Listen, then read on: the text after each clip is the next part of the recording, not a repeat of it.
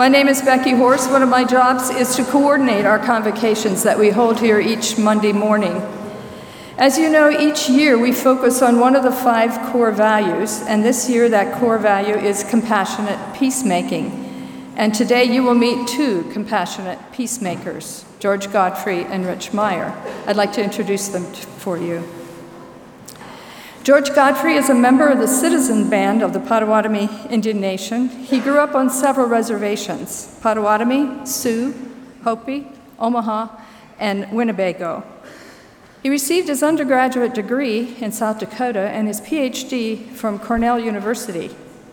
His research focused on Lepidoptera and resulted in many publications on identifying and classifying caterpillars. George was a faculty member and later dean and vice president for academic affairs at Haskell Indian Nations University in Lawrence, Kansas.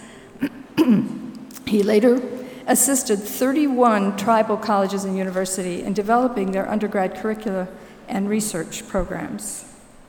George is also a traditional powwow dancer. And he recently published 2 books about the life of a Potawatomi woman of the early 1800s. One of them historical, the other one historical fiction. And you'll hear more about that woman today, I believe. George and his wife Pat live near Athens, Illinois. Now, Rich Meyer is a Goshen College alum. He graduated with an interdisciplinary degree in math, French, and religion. He and his wife Brenda, who is one of the pastors at Benton Mennonite Church, worked for 6 years in Lesotho in southern Africa with Mennonite Central Committee. And then he also worked for 12 years for Christian peacemaker teams. Rich is currently director of the Elkhart County Clubhouse. That's an organization that supports young adults with mental illness. He's also a commercial airplane pilot and a square dance caller. Rich and Brenda live near the little town of Benton, about 6 miles southeast of here, not far from the site where the Five Metals Potawatomi Indian village once stood.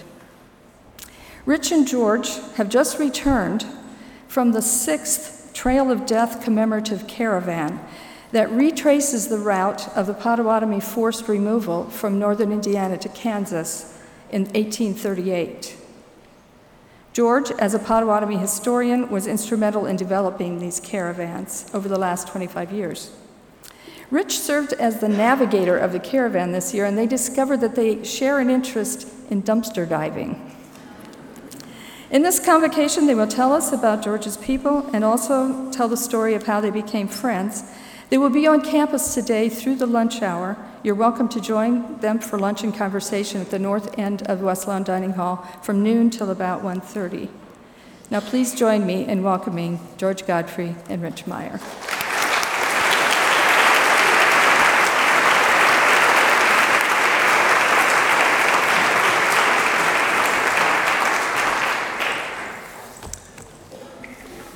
Thank you, Becky. George, classifying Lepidoptera species, how many caterpillar mouth parts did you examine under that microscope? Probably about 2,000. Fascinating, okay? It's one of those occupations that if you have insomnia, it works out well. Okay.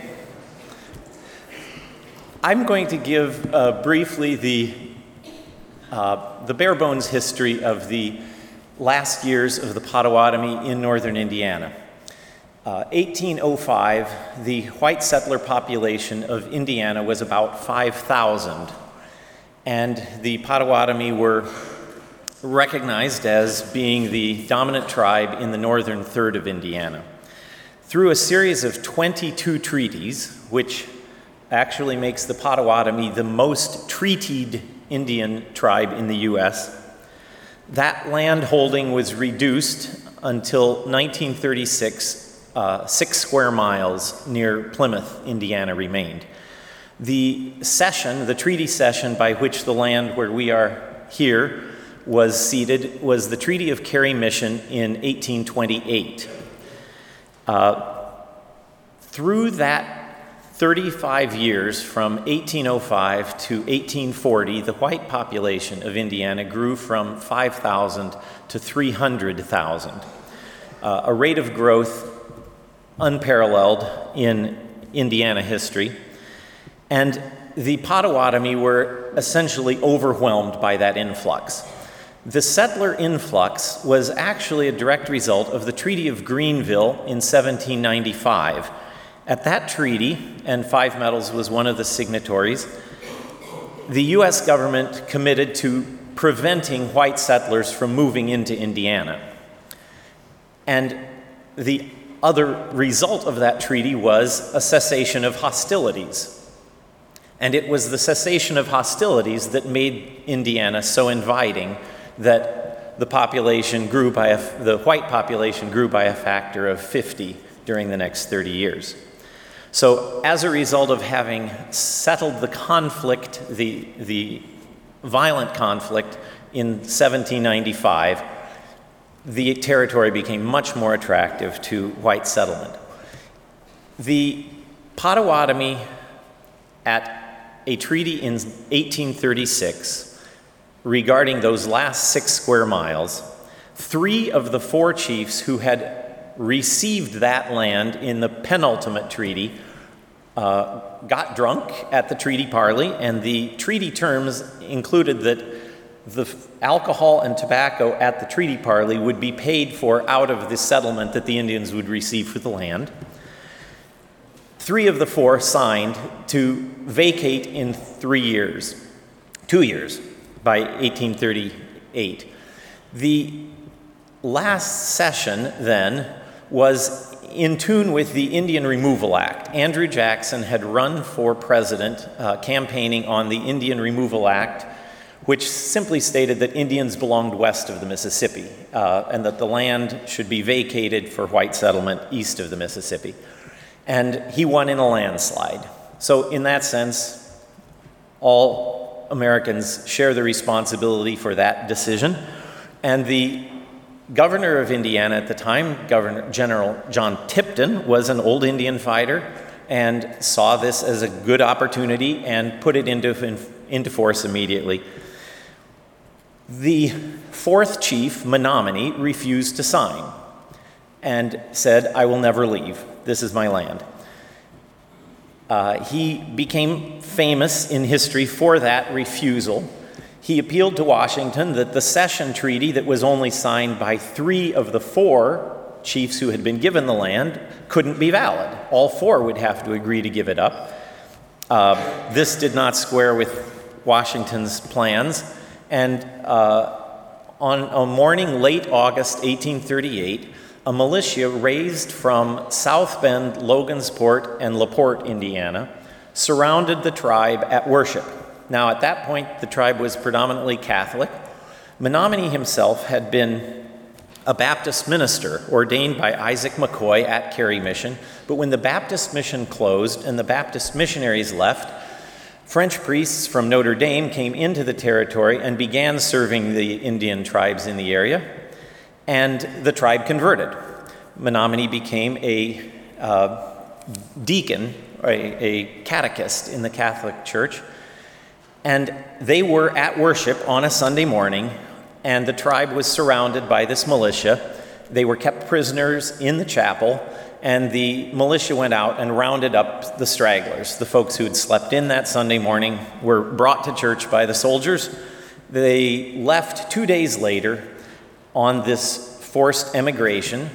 3 of the chiefs refused to go, and so General Tipton had a cage built that was put on a hay wagon, and the 3 chiefs were put in this jail cell on a hay wagon and taken by oxen as far as the Illinois border. At the Illinois border, they agreed to travel the rest of the way. There were some 300 horses and some 26 wagons, 800 people.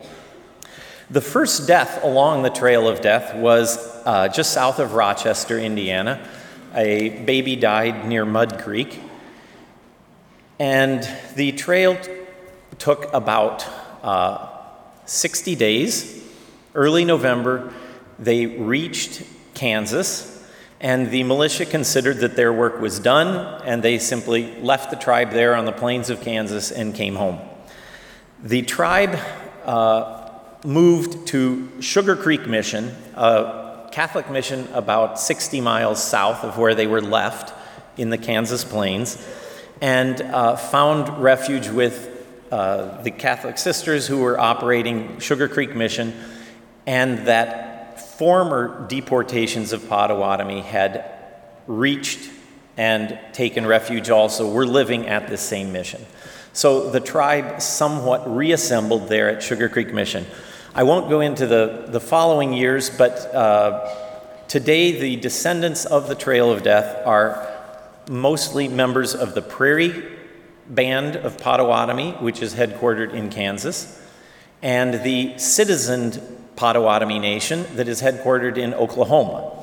The division happened because the government offered dual citizenship, American and tribal citizenship, for any of the Indians that would move to Oklahoma, because the policy changed and Kansas was no longer Indian territory. Oklahoma was now Indian territory. So with an incentive to move, a chunk of the tribe moved to Oklahoma and became the citizen Potawatomi Nation. Those two tribes, those two modern tribes would be the affiliation of most of the descendants of survivors of the Trail of Death.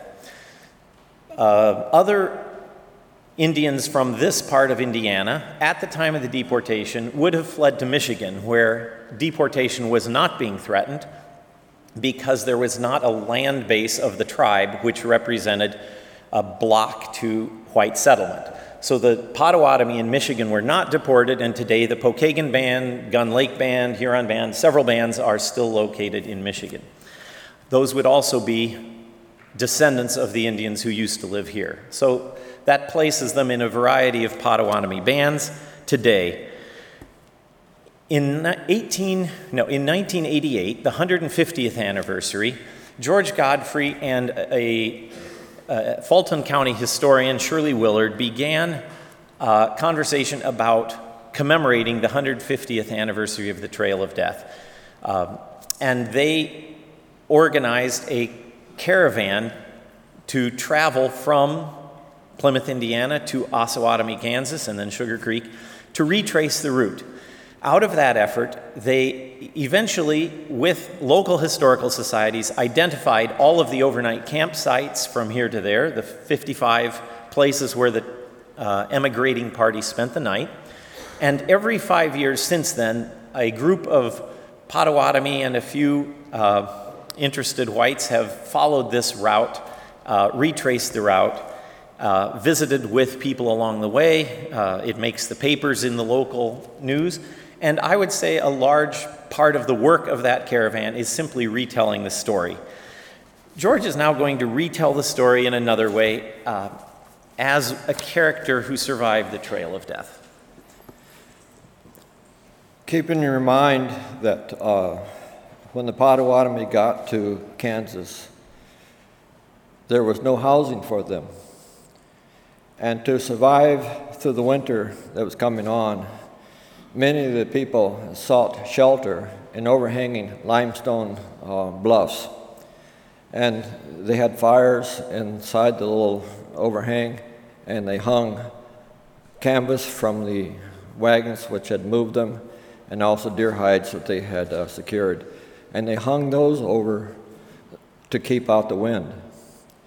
And what I am doing at this point then is telling the story of a person who has come out of this limestone bluff, and he's reminiscing about some of the things that happened before the removal and then during the removal. And so if you can imagine that this is a man who is disheveled and who is somewhat distraught, you can sort of begin to visualize the setting that took place. He was sitting on a rock, and he comes out in the morning, and he says, and he looks down, and he's heard that this is Sugar Creek. And he says, "This is Sugar Creek, huh?" I should be sweet too, but I'm not. When I think back about all of the things that happened, we had a pretty good time in Kansas, better in Indiana. Trees grew tall in Indiana. The trees around here in Kansas have lost their spirit and don't know how to grow tall. We had good crops of corn back in Indiana. We got along pretty good with our white settlers that were starting to come in. I can remember that there was these white people, the schmuckmen, the long knives, built two kinds of wigwams. A big one that they lived in a cabin. We thought they were big. They were bigger than our wigwams. Then, not too far from the big log cabin was another little small structure, sort of stunk. It reminded of Chicago, the skunk. You know, they named a city Chicago. And one day I was just kind of minding my own business, and I saw a little girl go into this little small house, and a little Anishinaabe boy, a little Potawatomi boy, came and he locked her in. The girl got mad. She was kicking the door and wanted to get out. And we were all sort of laughing. And finally, the little Anishinaabe boy let this little girl out. And I sort of heard somebody laughing behind me, and I turned around, and here was a little guy with a black hat, long dress. And I went back and told some of my friends about this guy. And I said, I've already given him a name. I said, what's that? Little Duck. Well, Little Duck was a man that finally got our men out of the cage in Danville, Illinois. There was some good things that we learned from the Schmuckman. One of the things I remember is that we learned to play cards with these funny little white pieces of paper. Some of them had double heads on them, and one of the heads was upside down. But you know, there's one woman who learned to play poker so good that sometimes she'd get the white settlers mad. She ran a tavern, and she provided housing and sleeping for the people who were settling. And one day, when I was in this little tavern, and she was playing poker, and the guy that she was playing with lost, and he got mad, and he threw the cards down the table, said, that's okay, you move soon anyway. No one knew what he meant by you move soon anyway. We soon found out. We'd gone to church, and all of a sudden, lots of schmuckmen came with guns and bayonets, and they surrounded the church. They said, you don't get out until you go to Kansas. Well, most of us didn't know anything about Kansas. I had no idea what it was. It was a long walk, all the way to Kansas. Started out hot, dusty, not too much water. Some of the people got so hungry that when they were in Indiana, they reached into a bucket and pulled out the linen or the lard that had come from sheep. And so here you had this kind of greasy stuff with hair in it, and the people ate it because they were so hungry. One thing that really made the trip bad, the long walk, is that so many people died.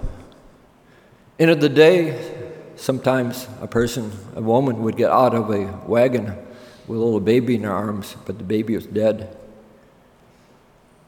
These children were buried along the way and were not allowed any kind of real service. Also, a lot of the people got sick. People like to walk rather than ride in the wagons. Out in Missouri, it got real cold. Some people were barefoot. I don't know where they got them, but they came up with some real hard moccasins that they called shoes. And they gave them to us, passed them out. It was cold, snowy, rainy by the time we got to Missouri.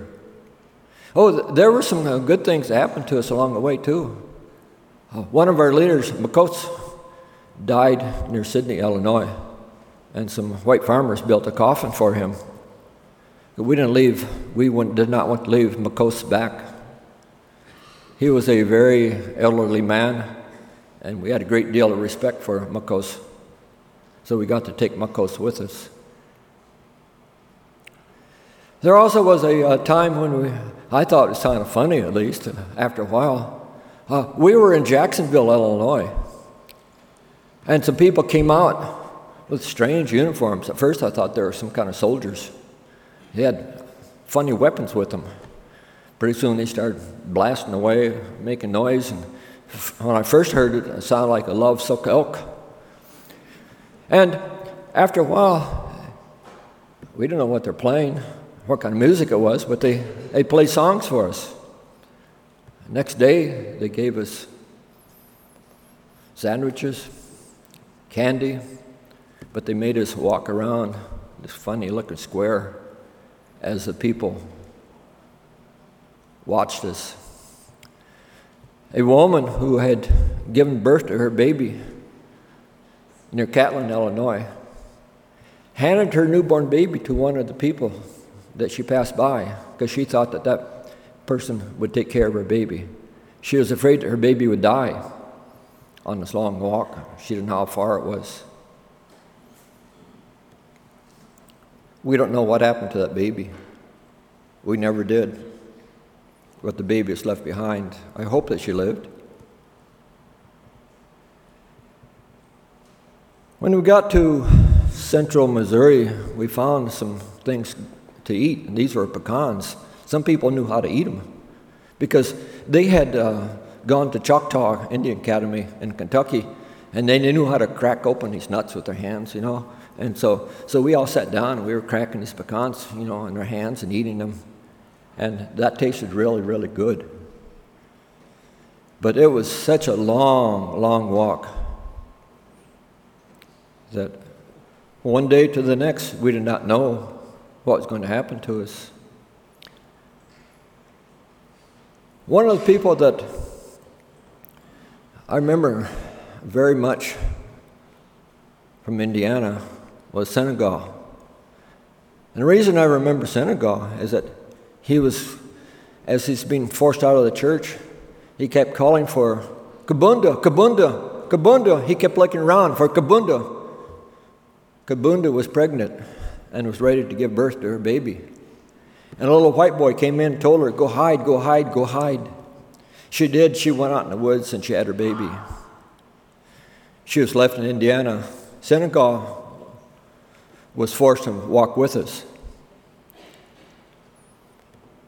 A couple days ago, maybe it was 2 weeks ago, Senegal came and said, I'm going back to find my Kabunda. Well, I guess that Senegal left because I haven't seen him for a couple weeks. He's gone. I don't know how he knew the way back, but he did. He said he's going. We had little Duck with us at first, but little Duck, the priest, was very sick too. So finally he and Abram Burnett took off for St. Louis. I found out that little Duck died. A lot of us cried. We cried today too, wondering if the woods in Indiana cry for us, because we have gone.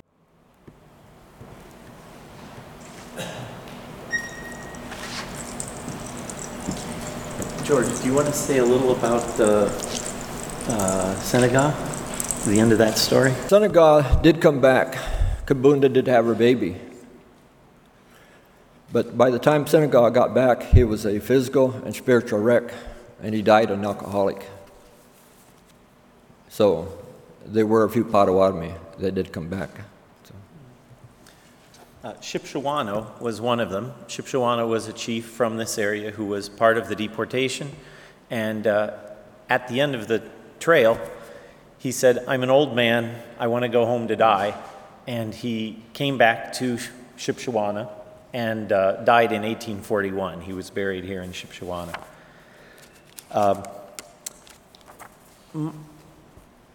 My work on this agenda for me took a big step in 1998 when there was an article in the Mennonite Historical Bulletin that sort of set me off. The quote was this. It's from a 1996 article.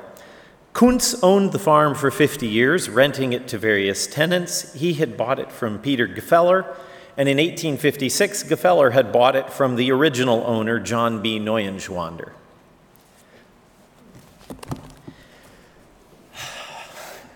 What do you do with that? Well, I think that something that was said to us just a few days ago in Island Grove, Illinois, beautiful oak grove. And we were admiring this huge oak tree. We were told it was 400 to 500 years old. And we said to the man that came out to talk to us, said, "You have a beautiful place here." And he said, "I don't own it. God owns it. He said, I'm simply the caretaker." And I've also heard that when some of the Indians left this area, they actually had a powwow. They had a dance in honor of the new caretakers, but they asked the new caretakers to take good care of it. And I think that one of the things that they hoped as the new caretakers came in is that there would be friendship and sharing between the two people, not just getting rid of people and sending them out to Kansas. I wrote a response to that article to the Mennonite Historical Bulletin editor, and as I tried to figure out what should we do differently here, I came up with 3 questions, and I proposed that any article dealing with the beginnings of a Mennonite community should have to address 3 questions in the first paragraph. It should first have to tell us whose land was this before colonization, how did they lose it, and where are their descendants today? The first 2 are a matter of historical record. How did they lose it is which treaty did they sign that was the cession. Whose land was this before colonization is simply part of recognizing that no, John B. Neuenschwander was not the original owner of that land in Iowa. But the third question, where are their descendants today, opens up a whole spectrum of opportunities. It reminds us that these relationships are simply neglected. They are not ended. The Potawatomi are still with us, not very close through some of our work of the past, but they are still around. And it is, in a certain sense, a neglected relationship because we're uncomfortable with it. It's partly a neglected relationship because we don't have to deal with it if we don't want to. By we, I mean descendants of settlers. It seems to me it is an opportunity we still have, as I've learned, to take up these relationships again and to meet people like the Tribal Historic Preservation Officer at Pokagon Band. When I first met him, his name is Michael Zimmerman. I didn't know Zimmerman was a Potawatomi name, but I've learned the story. A Zimmerman married a Potawatomi woman, and his family rejected them. Her family accepted them, so they became Potawatomi. For me, this went on then to going along on the Trail of Death caravan in 2008. That's where I met George. And figuring out from there, what is it we can do together? Where does this relationship go? We'll find out by walking. At the end of the trail this year, Governor Brownback of Kansas, formerly Senator Brownback, came to the Mass on Sunday at Sugar Creek Mission. And he pretty well surprised everybody there, including the tribal representatives, I think. By the way, that was just yesterday. Yeah, we drove overnight to get here. So yesterday morning, Governor Brownback came to this Mass, and so we go through the Mass, and right before the closing hymn, he sort of interrupted. I mean, the priest had just said, and now there will be the sacrament of healing, anointing for healing for anyone who wants. And then the governor stood up and said he had been worrying for some time about the effect of the unrepented sins of his people against the Indians. It turns out Brownback was the one who introduced the resolution to Congress for an apology to the Native Americans, and he said, I got it through Congress. I wanted it to go freestanding, but I got it through Congress by attaching it to a defense appropriations bill. I decided that's okay because that's how a lot of the treaties made it through too. He pulled out of his file a proclamation of apology to the Potawatomi and signed it on the spot, and then went up and took anointing for healing. It was clearly something he had been thinking about for a long time, working on. I don't know, where else does this take us? What are you working on now? Well, one thing I'm working on now is to relay my information to people, whoever they are, through writing, through speaking, visiting, and just, maybe having coffee with somebody. And so the writing has taken the form of a couple of books. One is historical, which is called Wachiki Overseer, Walking in Two Cultures, because my ancestor grandmother was really forced to walk in two cultures. And as I wrote that one, I began thinking, what happened in Iowa, what happened in Kansas, what happened along the way?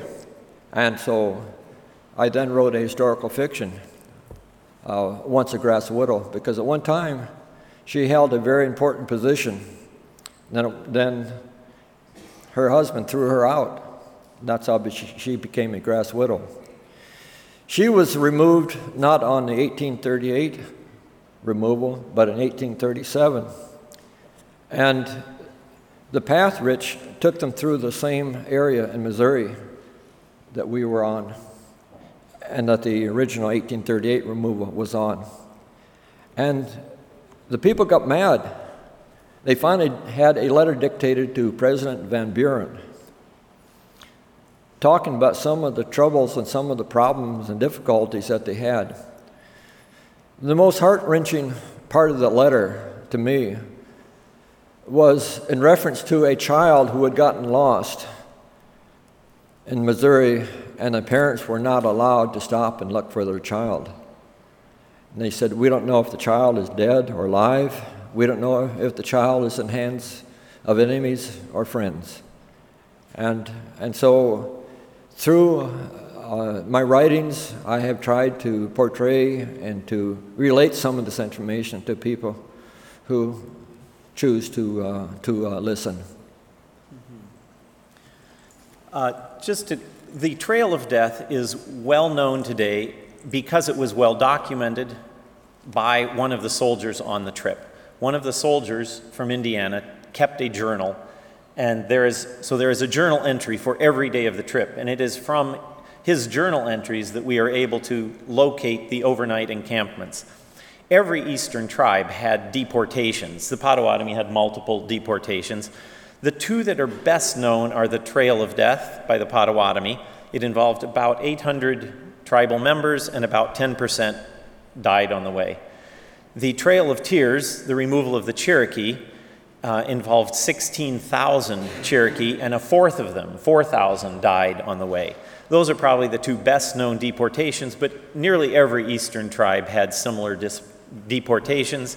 And if you're doing the research about your home territory, my article to the Mennonite Historical Bulletin laid out how you can do this research, because the editor said to me, our researchers wouldn't know how to find out this information. But Kepler's Indian treaties, they're all there. You can find maps that show the cession of your place of living or your place of going to college. And the rest of the research is fairly simple. George and I will be staying around here to talk more afterwards if people have questions. We'll be lunch in the cafeteria. You'll show us where. We would have time for one or two questions here if there are questions. Becky, do you want to take the mic and moderate? Does anybody have a question you'd like to ask now? Anything you're wondering? I guess I have one question about the Potawatomi Nation today. There are 9 different bands. Do you do anything together? Do you have a common language? What's that culture like? We have, for the first time about maybe 15, 20 years ago, was a gathering of all the groups.